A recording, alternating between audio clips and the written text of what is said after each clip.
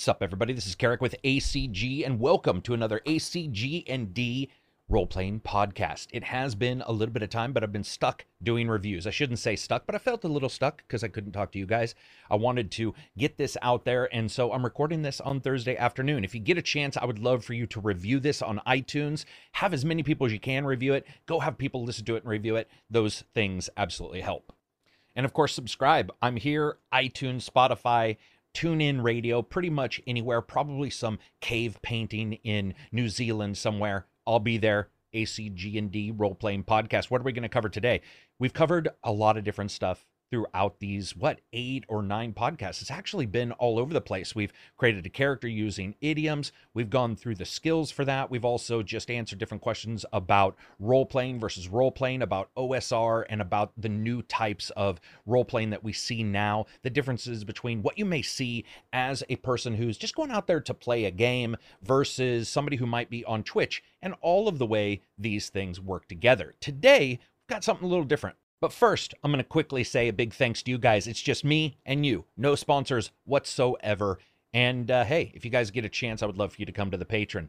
I'm going to answer a couple questions and we'll jump into the topic, and these will be fast. Dave asks, is the Jumpstart Kit for Cyberpunk Red a good starting point for someone who loves that lore but is inexperienced in tabletop? This will be the second or third week in a row we've had a question about Cyberpunk Red, and I would say that no, it is not a great starting place for someone who loves that lore but is inexperienced in tabletop RPGs. It's not horrible.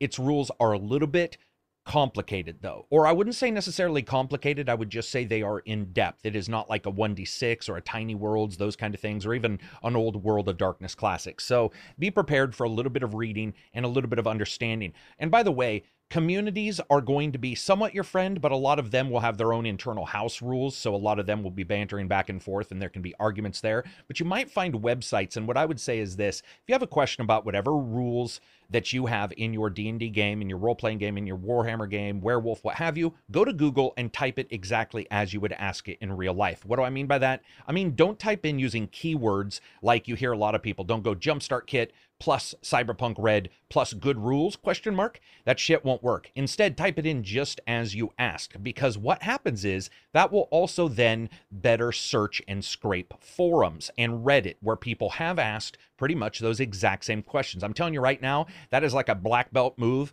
when it comes to figuring out anything that has to do with narrative and anything that has to do with softer questions on Google. Trust me, that is the way you want to search for almost anything when you jump into Google now, is to go in and ask it like a question. Cole asks, how do you think CRPGs compare to tabletop role-playing games? For example, Baldur's Gate, Icewind Dale, Planescape Torment, Pathfinder, Kingmaker, Torment, Tides of Numeria.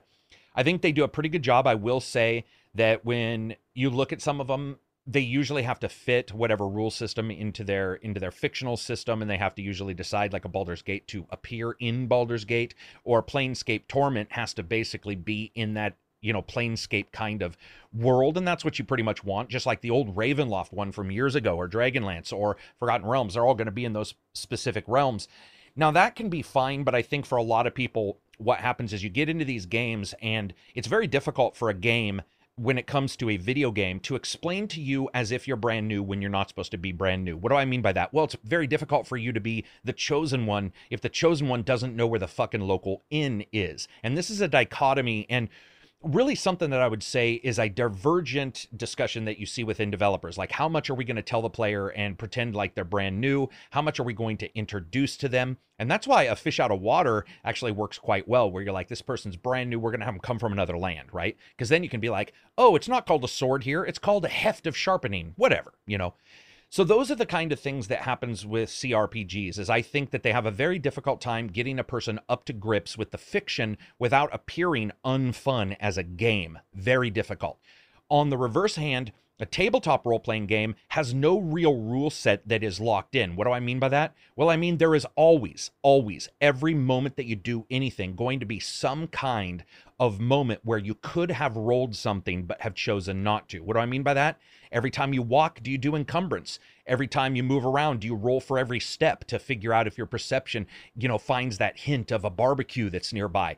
All those kind of things pop up, and there's just too many rules for any one person to handle. That's why a lot of people like tabletop games when it comes to board games, and board game slash D&D light games. For example, as people have talked to you guys, I'm sure, about Gloomhaven, my favorite is probably Brimstone, which allows for you to play a tabletop game with a very specific set of rules that also allows for a little bit of role playing so you can get into it and sort of learn. Where a tabletop RPG, it's very easy for everybody to sit around, perhaps for their first full game, and not even really do anything in the game and just explain the world and grab some source books. That is not possible for most computer games. And then Philip says, have you ever successfully played a two-player game? All the time. So Cadiz and I, you guys have seen Cadiz. He did the early podcast with me tons of times, and occasionally he comes on podcasts when he can. His time, unfortunately, is completely now askew of mine. I think he wakes up at 3 a.m. I wake up at 3 a.m., but he's also working at a real job until 1 or 2, and he isn't like me. He needs sleep. So we haven't had a chance to really figure out any, like, time to continually sit down and talk. But if we had, you would have heard us talking about this. We've done 1 and 2 and 3 very small groups of D&D together. It has been a blast. 1 and 2 is actually a great deal of fun for me because I consider being the DM, and I'm going to discuss this a little bit in the end of this podcast. I consider being the DM being everybody, not only the people you're creating to throw against the player or to assist the player, but also the players themselves a little bit, because you are molding them with the information you give them or the information you withhold from them. So to me, it's a little bit like playing almost a second person camera in a game or a second person perspective in a novel, which is quite rare. It's almost never done because it's actually quite difficult to do. But in a way, it's sort of like adjusting the world and hoping that the ball that you've put in the world rolls down the hill that you expect by building a trench. That's sort of the way in which you're creating the story as a DM. You're giving them data and you're building walls around this trench, and the information that you've given them, you're hoping they pick 1 or 2 of these avenues that will create an interesting story. But sometimes, just like a river, it'll go over the banks and it'll go to somewhere even more interesting. And the next question is, what about a recommendation for that? And I would say recommendations for 2-player games are any of the shorter, smaller rule sets, 1d6 rule sets. Werewolf does work in these experiences. 1d100, 1d20, they all pretty much work. You just want something that doesn't have a ton of rules to bog you both down, because at some point, that's going to feel a little bit like a storyteller and a listener kind of situation. You want to figure out exactly how you're going to handle that. Now, there are alternative GM kind of situations where you have one person create a bit of the story, then the next person or the player gets to create a little bit, and you go back and forth on each other. I find those to be enjoyable, but not necessarily what you're discussing. You're pretty much just discussing like one person doing an experience or a world by themselves. And I would say, honestly, my recommendation, and this is just no lie, make a character that would be with that person. Make them a side character, make them a, some kind of mentor, or make them a character who maybe is just a helper who occasionally sword fights. Maybe put them a level or 2 below so you can't take all the brunt away from the main player. In fact, most of my games, I would say at some point, a companion character sort of ends up becoming a part of the group, even if it's 1 and 2 people playing. And the first topic we're going to discuss today is describing to people and how to continually give information while not stuttering and saying, a lot. Now, that will happen, and don't count your uhs. It's going to happen to everybody. It'll happen to me occasionally here. But what you will end up learning from today is a little bit on how to fill those gaps in, and also maybe change it around a little bit. So while your brain is thinking of the next thing to say or what you want to explain, you are also at the same time giving yourself a moment for your brain to actually do that. And we're going to talk about this today because of a question. We got the Hindenburg burned for your sins. That's the username. I find you articulate at all times, something I'm not accustomed to. How is it that you're always ready for some comment or something to say in a game? How do you keep your mind prepped and poised? It's a good question, and I think that's a great topic for today. Let's first discuss wording and how to get away with not a lot of uhs. The first thing I would say is, when you understand what an is used for, an is basically there so that your brain can end up finding the next tangent of whatever sentence you're going to say. So if you're describing the various different parts of a game world, you may say, there's spires over here doing this and then, and there's the smell of, and now, what that is that's normal. That's the brain's way of separating those senses. What you need to do is figure out a way to combine those senses. And I would say there are 2 ways that I do this: pre-prep and planning, or not, sorry, pre-prep and training. So pre-prep would mean I would need to sort of know just the general lay of the land, where the characters are, or what type of world are they in, or Do we plan that most of the time in this particular game they'll be in the forest land? Then I might listen to wood sounds. I might actually listen to just those melodic, relaxing CDs on tape and pick out what I hear. What do I hear? Well, I'm going to tell you what. Usually what I like to do is go 1 or 2 layers deeper than most people do. So a lot of people, when you think of the forest, what are you going to hear somebody say? The wind blowing through the trees. Okay, great. Yeah, everybody hears that. But start thinking about this. What about the occasional drop of an apple from an apple tree if you're ever in an orchard? And anybody who has ever been in an orchard or anywhere where there is a fruit bearing tree, you'll know exactly what I'm talking about. You become so accustomed to it. And it can be that wind blowing. You can hear leaves scraping across grass, because that's one of the things that's very unique. It's not just leaves blowing in the wind like you see in movies. In real life, many times what you actually hear is, especially in fall, you'll hear leaves hit. And when they hit, they'll make different sounds across pavement, across wood, underneath something, or over grass, or just over dirt. And you'll hear those different scrapes. Those are things to pay attention to, but also pay attention to things like, what does wind actually do? Well, one of the things wind does is it moves trees. Now, if you have trees that are healthy, you won't get a lot of groaning. What you'll get is a lot of the shiver sound that we see in perhaps a witcher, or we hear in a witcher, which is the and you can hear those branches rubbing together, that sort of, it's not an old groan, because that's the next thing I'm going to describe. It's more along the lines of just that rough edges scratching together like 2 pieces of the most coarse sandpaper you've ever seen rubbing together. And that's a description you can use, because people need those comparisons. They need to understand that, because maybe they aren't a person who lives in the forest. If they are a person who's lived in New York all their life, other than going to park and a couple other places, they might not know what we're even talking about. But they may know what it sounds like to have 2 coarse pieces of sandpaper rubbed together, or what it sounds like when newspaper is crumpled up by a hand. And you could say that. You could say that's what it sounds like, like somebody crumpling up newspaper. And if you have newspaper there, you can do that. Those are things that I say. Props, I don't use them very much because I'm pretty okay with describing things. But if I wasn't, and if I felt that it was very important for some reason, I would absolutely feel no embarrassment by grabbing an old newspaper and crumpling it up so that the people can get that in their ears, and sort of like an auditory worm. The next thing is what I was going to talk about. In an older forest, you'll hear groans. Now, what that is a lot of trees, they can end up being basically alive and dead at the same time. Most of them is very healthy, but then there's that rotten part, or the branches are starting to sag, they're starting to get old, and you can hear it. And I like to describe that as like the bones of the forest itself. The bones of the trees are weary, and you can hear that groan as the trees move. And maybe occasionally out somewhere where you can't see, you hear the splitting or the crack of a limb that has finally just given up the ghost, almost like an old person who's fallen and they need to hit their emergency button. You wouldn't say that, but you would describe it that way, that far off you can hear that fall, and you can hear that whistling as that tree branch goes through the air and then hits the ground with that sound when they hit. So those are all things that you can pick up in the forest. And there's tons of other stuff. That's one thing I would do. I would pre-prep. I would also cheat as fuck. And I got to tell you, any good DM cheats like a son of a bitch.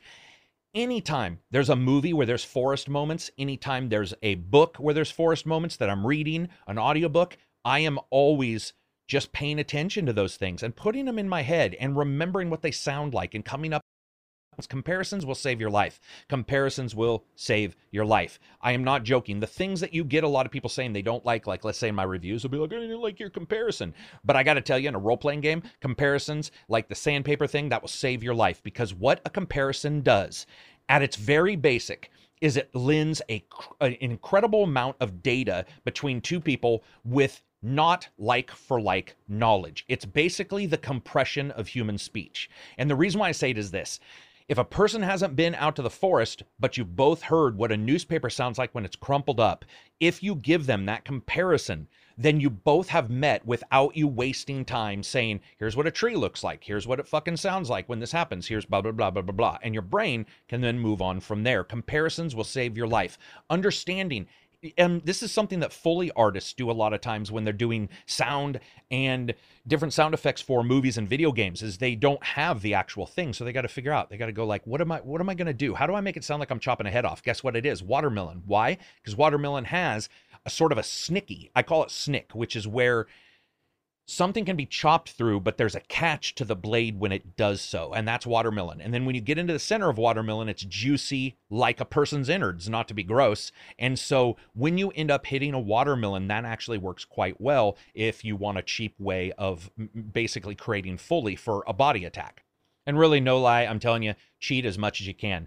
You want things like, there are websites you can go to that say how to not use the word very. Now, I don't know if you guys know that, but a lot of people don't like to hear the word very, very often. Very is basically the of description. Remember that. Very is the of description. So instead of using the term very, use other terms that can replace very and allow for you to sort of move on from there. So instead of saying very, very happy, you would say glad or pleased or delighted or grateful. And all of those have their own shade to them. They have their own flavor to them. And this is what makes language so amazing. So, for example, there's the term opposite. We all know what an opposite is. So let's say a bad guy and a good guy get together and the good guy says, "You are the opposite of everything I love." Okay, that works, right? Opposite is a pretty normal word for a person to use. But what if the enemy came up to the good guy and said, "You are the anathema of everything that I believe in"? Anathema, basically, at its very core, it's a book, or it's an original term that was used in the Bible, is pretty much that, the opposite, the absolute anti. In its more coarse form is really a hateful kind of feeling, a dislike, an absolute dislike. But that is the thing. If you're the opposite, that's one thing, right? You're just the opposite. It means you sort of believe the opposite. Okay, great. But if you're the anathema of something, or anathema, depending on where you're from and how you pronounce it, if you are that, right, that has a resentful feel to it. It has this feeling of almost disgust. It has something in it that's dark. And that, to me, that's the juice. And understanding those words are important. And that means going to websites and learning new words. It means reading. It means reading above your level. A lot of people in life, I'm just going to be honest, man, especially lately, I've noticed a lot of people, whether it be D&D or life, are always like, let's find the easy way out. Most of the time, what will happen with a DM, they won't want to.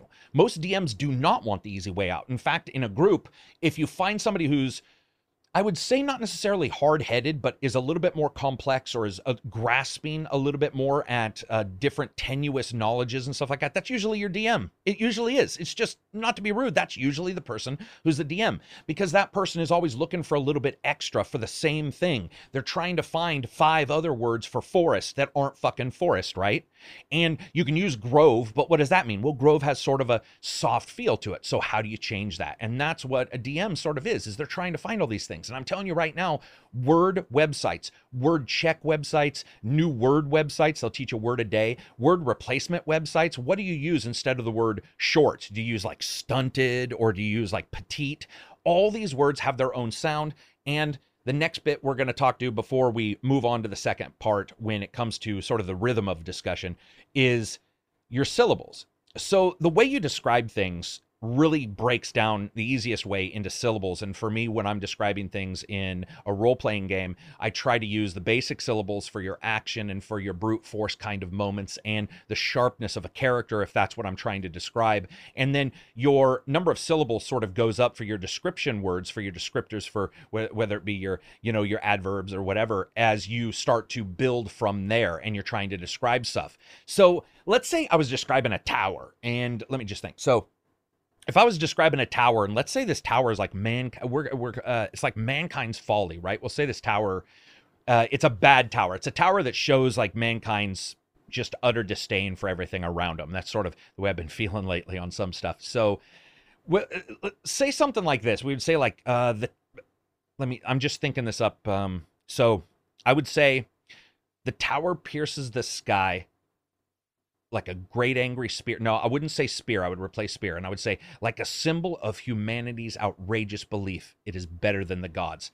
And then I would say it's a soliloquy of their own wonder and an effigy of all that they would attain regardless of the cost. Yeah. So the reason why I use it that way is because I wanted you guys to understand outrageous, larger word. And then you've got a soliloquy and effigy, 2 Y's at the end, to offer a little bit of a rhythm to what you're saying. And a soliloquy, so that everybody sort of understands what a soliloquy is basically a discussion that you have with oneself, or sort of a disdain for others if they're around you and you're sort of talking to yourself. So a soliloquy, I think I said a soliloquy A soliloquy of their own wonder. So a soliloquy of their own wonder gives you this idea of humans, a dispassionate group of people who may be passionate internally, but whatever they're doing in their world, it's just them, right? They think they're the greatest. And then when you say an effigy, effigies are always a cool word. I love effigy, meaning sort of like a statue, that kind of thing, a focal point of a belief or a subject. And when you say that they would attain, I can't remember. I think I said attain regardless of the word, regardless of the cost. So attain regardless of the cost. That gives you this idea that regardless of the cost of nature around it, that's what you would get. So I'm going to pause this. I'm going to go back, listen to that, and then I'm going to tell you guys what I said in one solid line, and then I'll give you guys a more brutal, I guess, explanation of the exact same thing.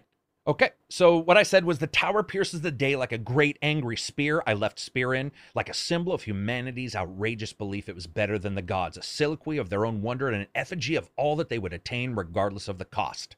Boom. That's your more detailed one. That's your one that it's hard hitting, but it's a little bit soft in some of the words. It's a little bit complex, and perhaps without you describing, by the way, this is something that's great about language. I didn't describe what it's made out of, but I can guarantee you that just by saying effigy, depending on who you're with, you actually could get them to guess what that's made out of, because a lot of people don't think of effigies being made out of the typical, maybe not steel or something like that, or aluminum, but an effigy, whatever it is made out of, maybe it is made out of steel, but it's made to look like stone because that seems to last longer to humans, like, lasts forever or something like that. Now, I don't like the term outrageous in this. I don't feel it sounds very good, but that's the word I'm going to use. So this next one, I've sort of already got this one in my head. This is if the group was coming, let's say, over a hill, and they were seeing this massive valley before them, and this building, this skyscraper that is just piercing the skies. And this is more of a brutal way of describing it. And of course, you're going to hear some jid sounds, jagged, ragged, those kind of things. But I would say something like it jags into the sky, tearing through the clouds, a sign of man's cultish self-righteousness. They themselves better than the gods, their wonder not stabbing into it as much as trying to climb above the clouds' corpses in a show of might. That right there explains things in a far more guttural term. Stabbing, I said tearing, self-righteousness, I like that because cultish, it's definitely, that's a little bit, it gives you these idea of cultish people in robes. Like that's even more earthbound than the other thing that I said. And that allows you to use those. Now, a lot of people might hear those and be like, Jesus Christ, I'm not going to be able to say that. That's fine, because you won't need to right away. What I'm trying to describe to you is a moment in a game that's a big moment. This isn't your normal moment. This is a big crux moment that I'm describing to you. So nobody's going to explain, or sorry, no one's going to expect you to say these kind of things at all moments. That's maybe something you have in your head, right? Something almost like flavor text that you want to say. And of course, there's flavor text in modules that you have in adventure guides. I'm just telling you, this is the way I would do it because I do freeform everything. And for the DM and for players, before we move on to sort of tone and pacing, even though that was some tone, I do want to close this out and say, your best bet is to understand syllables and how things sound. The syllables of Klingon is far different than the syllables of Elvish in Lord of the Rings. And there's a reason why, and they both present critical differences in the data that is being given, and the same sentence could be said in two different languages, and they would sound in some ways harsher or less so depending. You need to understand those at the very least, because understanding a couple syllables here and there will help you. And you don't have to know a ton. I can tell you right now, people, if you learn like one word a day, I mean, I'm a big believer in learning stuff, so it'd be way more than one word for me. But if you learn one word a day for something that you know will be in your game world, it can help dramatically, so that you're not saying, here are the elves, they're very, very dexterous, right? And you're just like, that's not, that's not going to work. So you have to find these, then you've got light on their feet, and, you start moving around the words and start adjusting things. And lithe or lithe, depending on where you're from, you might start using that term. There's other terms that you can use, and you just start to get those. You could say, something as easy as agile, because agile changes something, and it's built into the term, agility, that a lot of people know from D&D. It doesn't have to be the same, but you need to understand some of these. And I'm telling you right now, guys, if you ever need help, any dictionary, we used to play dueling dictionary at my old job when it was not busy, where somebody would say, today is the letter D, and they would read you a description, and you would have to figure out what this word was. And if you didn't know, they would then time you for a minute, and they would say, here's the word. You'd be like, okay. And you wouldn't pick up every single one of them.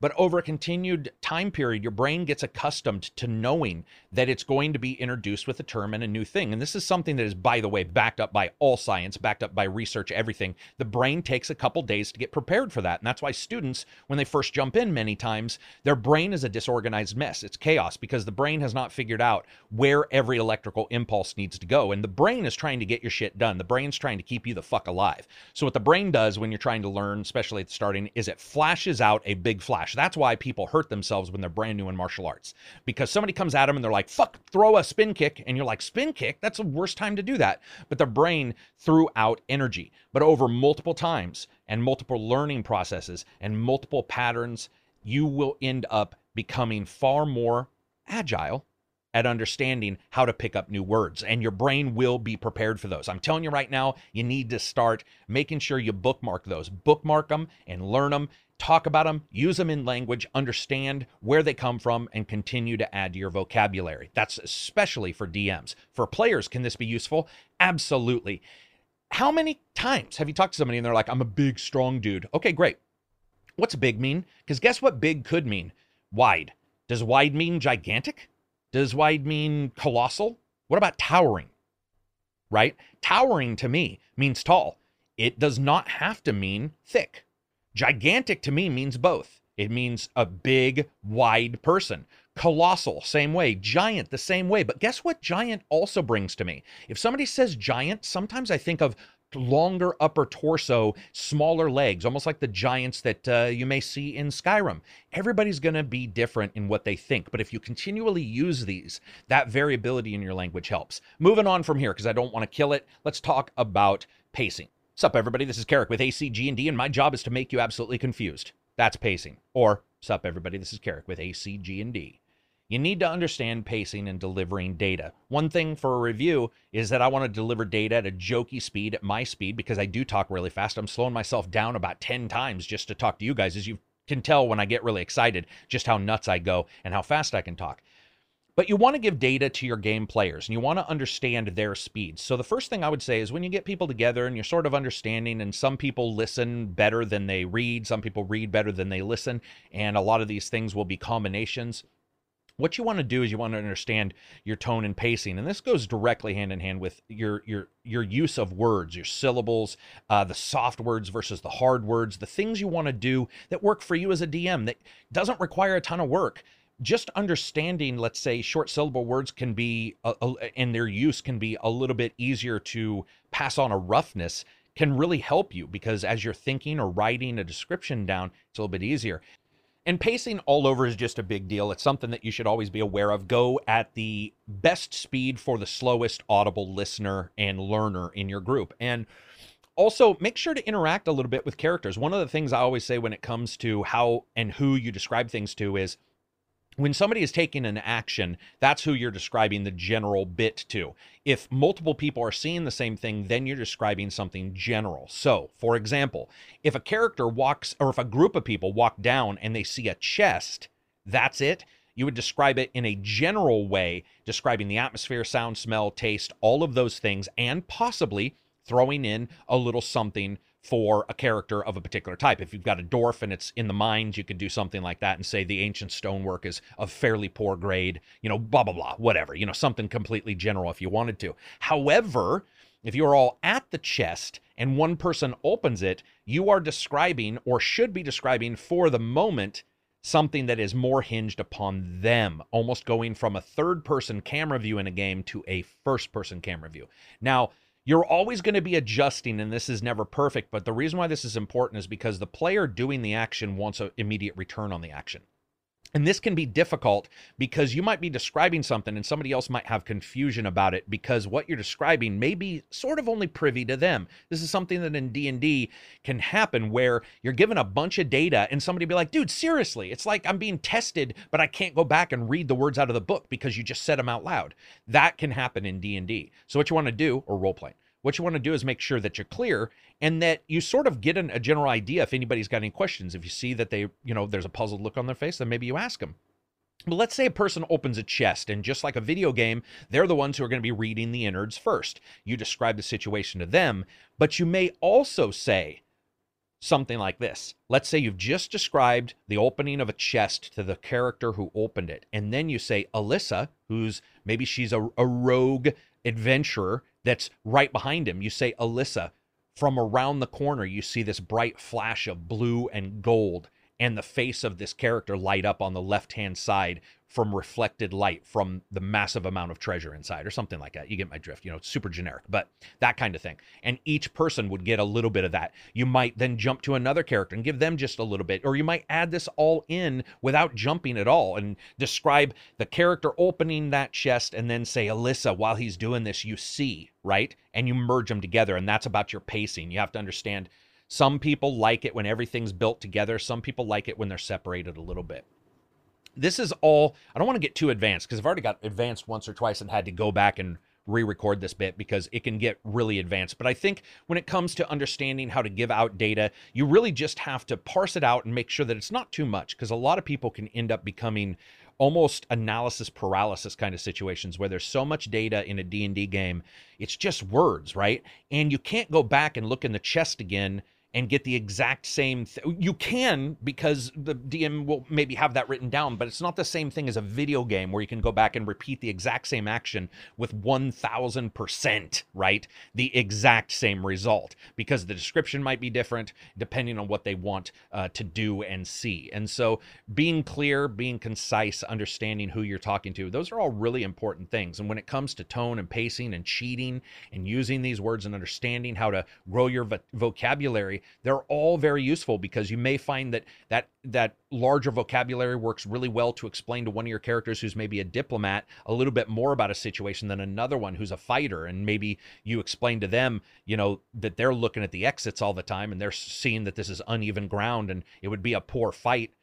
And you're going to see a lot of people pretending like they have the end-all, be-all way of doing this kind of stuff. It's one of the weird things I notice especially with RPGs. Everybody pretends to be nice, but they're really sort of not nice. When you go into places and you see people arguing, somebody will be like, that is not the way you do things. And, now it's called hacking because I think people want to be cool, but originally it was called house rules. I would say a house rule that you should just enact right away is that the way you explain things and the way people get things and the way they want things explained to them is going to be specific in some way just to you and just to your group. And there's nothing wrong with that. Understanding pacing is important. And pacing at the end of all this with all these words is just understanding how to mix different descriptions together so that at one point you're describing something for the person who's initiating an action, and the next point you're either breaking away and describing exactly something to the next character, or you're mending them in depending on how your group works and how they want the data. Some people play D&D a little bit like a board game in a way, where it's like, this is character 1, I'm going to explain what they see. This is character 2, I'm going to explain what they see. Just really depends. Later in another episode, what I'm going to do is talk about how to use character skills and such to help you explain things.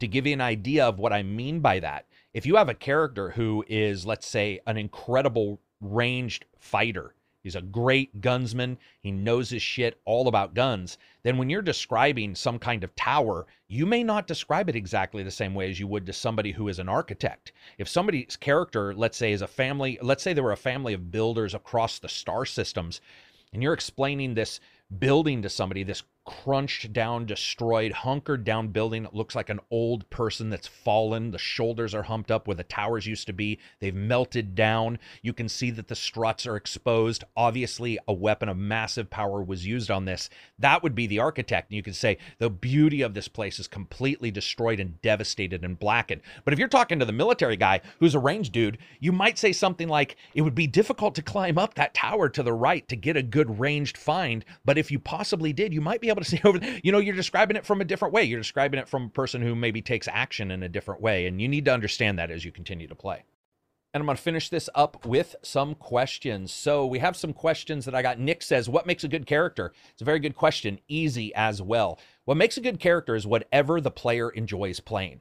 If the player is enjoying themselves, the DM most likely is doing a good job. The DM also needs to make sure that the other players are as well. I would say that a character that is engaging in its activities throughout most of the game, there will be some times where a character won't necessarily have a bunch of shit going on, then you could possibly say that they're not always going to be active. But I would say for the most part, you want characters where they're always going to feel a part of the action. And I think what makes a good character is somebody that's interesting for that player to play and that fits within the group without causing some kind of discordant feeling. And you do unfortunately see that at times, players who try to be, everybody else is good and they're like, I'm going to be lawful evil.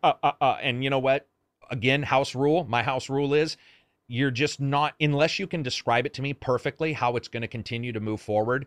Discordant characters like that will allow it if somebody can explain it, but they're going to have to basically go through a tribunal to explain why it is that they're going to make a character that's possibly going to cause the entire team to take a great deal longer to do stuff. It's just not really what a lot of games are about, unless the game is about that, like Game of Thrones or something. Let's see. Jerky Jeep Jumper says, how do you make a world? So making a world is easier or difficult depending on how you want to do it. If you're saying how do you make a world for a long-term RPG, then there are books out there, but I would say the major thing is like how was it created by magic, science, technology, unavailable / mystery, and then go from there. I think the easiest way for me to do it is that, and then say like how do the races or any races really perceive the creation of things, because something may have been created completely by the science of today, like Earth, but have magic on it. That's going to be treated differently than if it is a shard world where it looks like a, one of those old Halloween tooth-looking candies just floating through the sky and people are living on one edge of it, right? That's going to be a completely different thing than a ring world as well, and how those all built together. So I would say when building a world, it depends on what you mean. But if you are building a very detailed world, I would say there's great websites, but the first is to understand just its creation and how it sort of became. And what you will find is if you understand its creation and understand exactly how things are at least slightly becoming changed and moved in this world, you can usually then create races or the ideas of races that sort of fit in there, or species, if that's the language we're using now.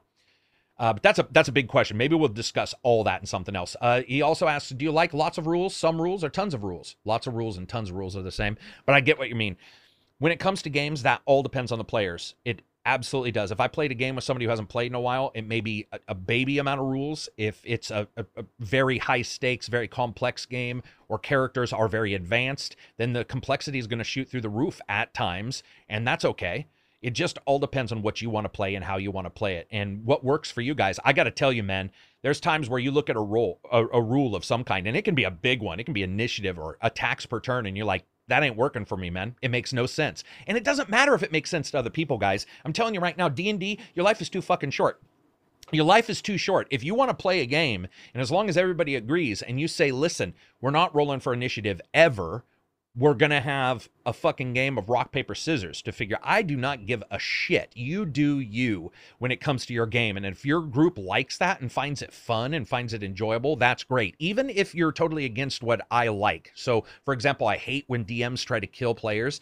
If for whatever reason your players just want a game where it's basically just them dying continually, hey, all the power to you. Next thing up is Debbie Gittes says, cards versus dice. Which do you like better?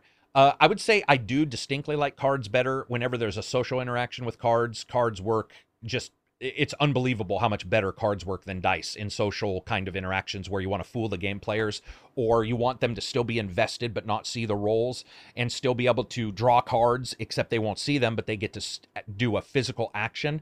Cards trump dice, and so far, I've had multiple people even, who are pretty professional DMs who've done like events, try to talk me down from that. And I've just been like, dude, everybody, by the way, this is not something where I can say 1 or 2 or 90% or 99%. There has been 0 people that I've ever played with in the last 15 years since we've started using cards to replace D10 or D20 systems who have not liked the cards better. 0.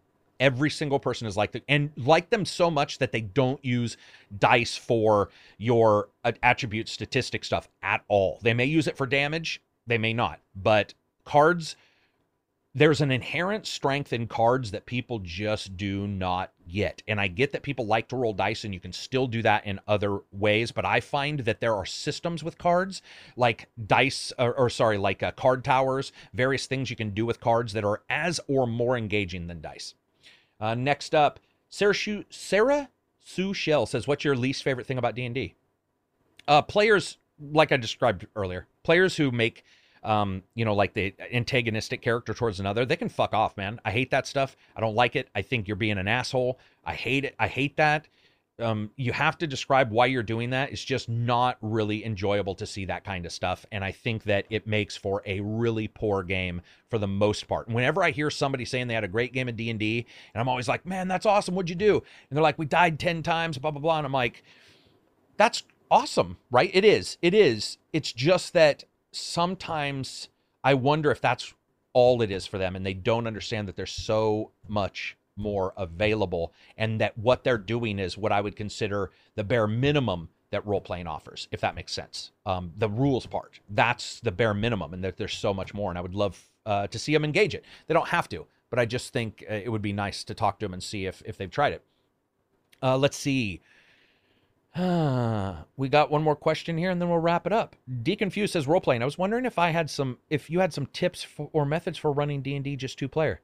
Okay, so you might have been the one who asked on Twitter as well. I think the 2 players, that's a really good idea. I think your tips are just to understand once again that you're not it's not a normal game, and that making a companion character would help from the DM side. And if they don't want to do that, you just both understand that at times it's going to appear antagonistic, but it's not. That's one of the things I always warn people about, is that 2-player D&D can appear antagonistic because it's just the DM and just the player. There is no interpretation line. And I think that's your most important. But I think it's awesome. I think you should do it if you're thinking of doing it. I loved it. Cadiz and I had a great time. The great thing about 2-player, by the way, is you can also do 2-player where one person is, if you do text. So you can actually do games that are face-to-face, right? Or Discord, and then continue them in text because it's just 2 people. And I have done some awesome games with Cadiz. We did a Babylon 5 game. He was a private investigator working for Garibaldi in Babylon 5. And so that everybody knows, Babylon 5 is basically Deep Space Nine, but a different version. Okay, and different races, all that stuff. Garibaldi was a security chief on the ship, and he was a bit of a drunkard, bit of a gambler, that kind of stuff. And he would use private investigators. So that's what Josh was, or Cadiz. And man, we had back and forth. We used email, we used chat text, we used everything. We had an amazing time because then, if you're writing, you could think of stuff, you could delay. Like if somebody's like, hey man, I want to look over here and I want to see blah, blah, blah. I want to see if this is blah, blah, blah. And you could answer that whenever, right? Because you weren't in front of each other. And so you could really come to grips with what you want to describe and what you want to do. And then you get together, and it was awesome because you get together and you'd have like a 5-minute debrief where it'd be like, okay, so you said this and this, I did this and this. Is that all clear? And you'd be like, yeah, but you thought it was this. Actually, what I was trying to explain was this, 1 or 2 corrections. You get online and then you sit down and now you're playing face-to-face, your 2-person game. It is so good. It is so good. So I'm probably one of the few people that likes 2-player games. If you want to continue that discussion, Deacon, you can always ask me just in the general Discord. As for everybody else, I'm telling you right now, no sponsors, $5. You can jump in the Discord. We can talk about D&D. I would love to do so. We have over 1,000 people in the Discord. Everybody likes video games, D&D in there. I would love for you to join in. We're going to wrap this one up because it's gone longer than any of the others have. I apologize, but once we start getting into words and language, you can tell I absolutely love that, especially, like I said, replacing the word big with towering or gigantic. Those kind of things actually excite me. I'm a word nerd. I love it. That'll be it for me. You can always use the hashtag ACGDND if you get to this point. If you don't, and you're not listening, that's fine. You just don't like me, and that's okay. I'll take it out on you in some other way. Anyway, that'll be it for me. You'll see normal stuff from me coming across the podcast. You'll see tomorrow's podcast, and then we have, probably a weekend podcast where we're hanging out. Always subscribe, always review. Please, it absolutely helps. Tell other people about it. Peace out.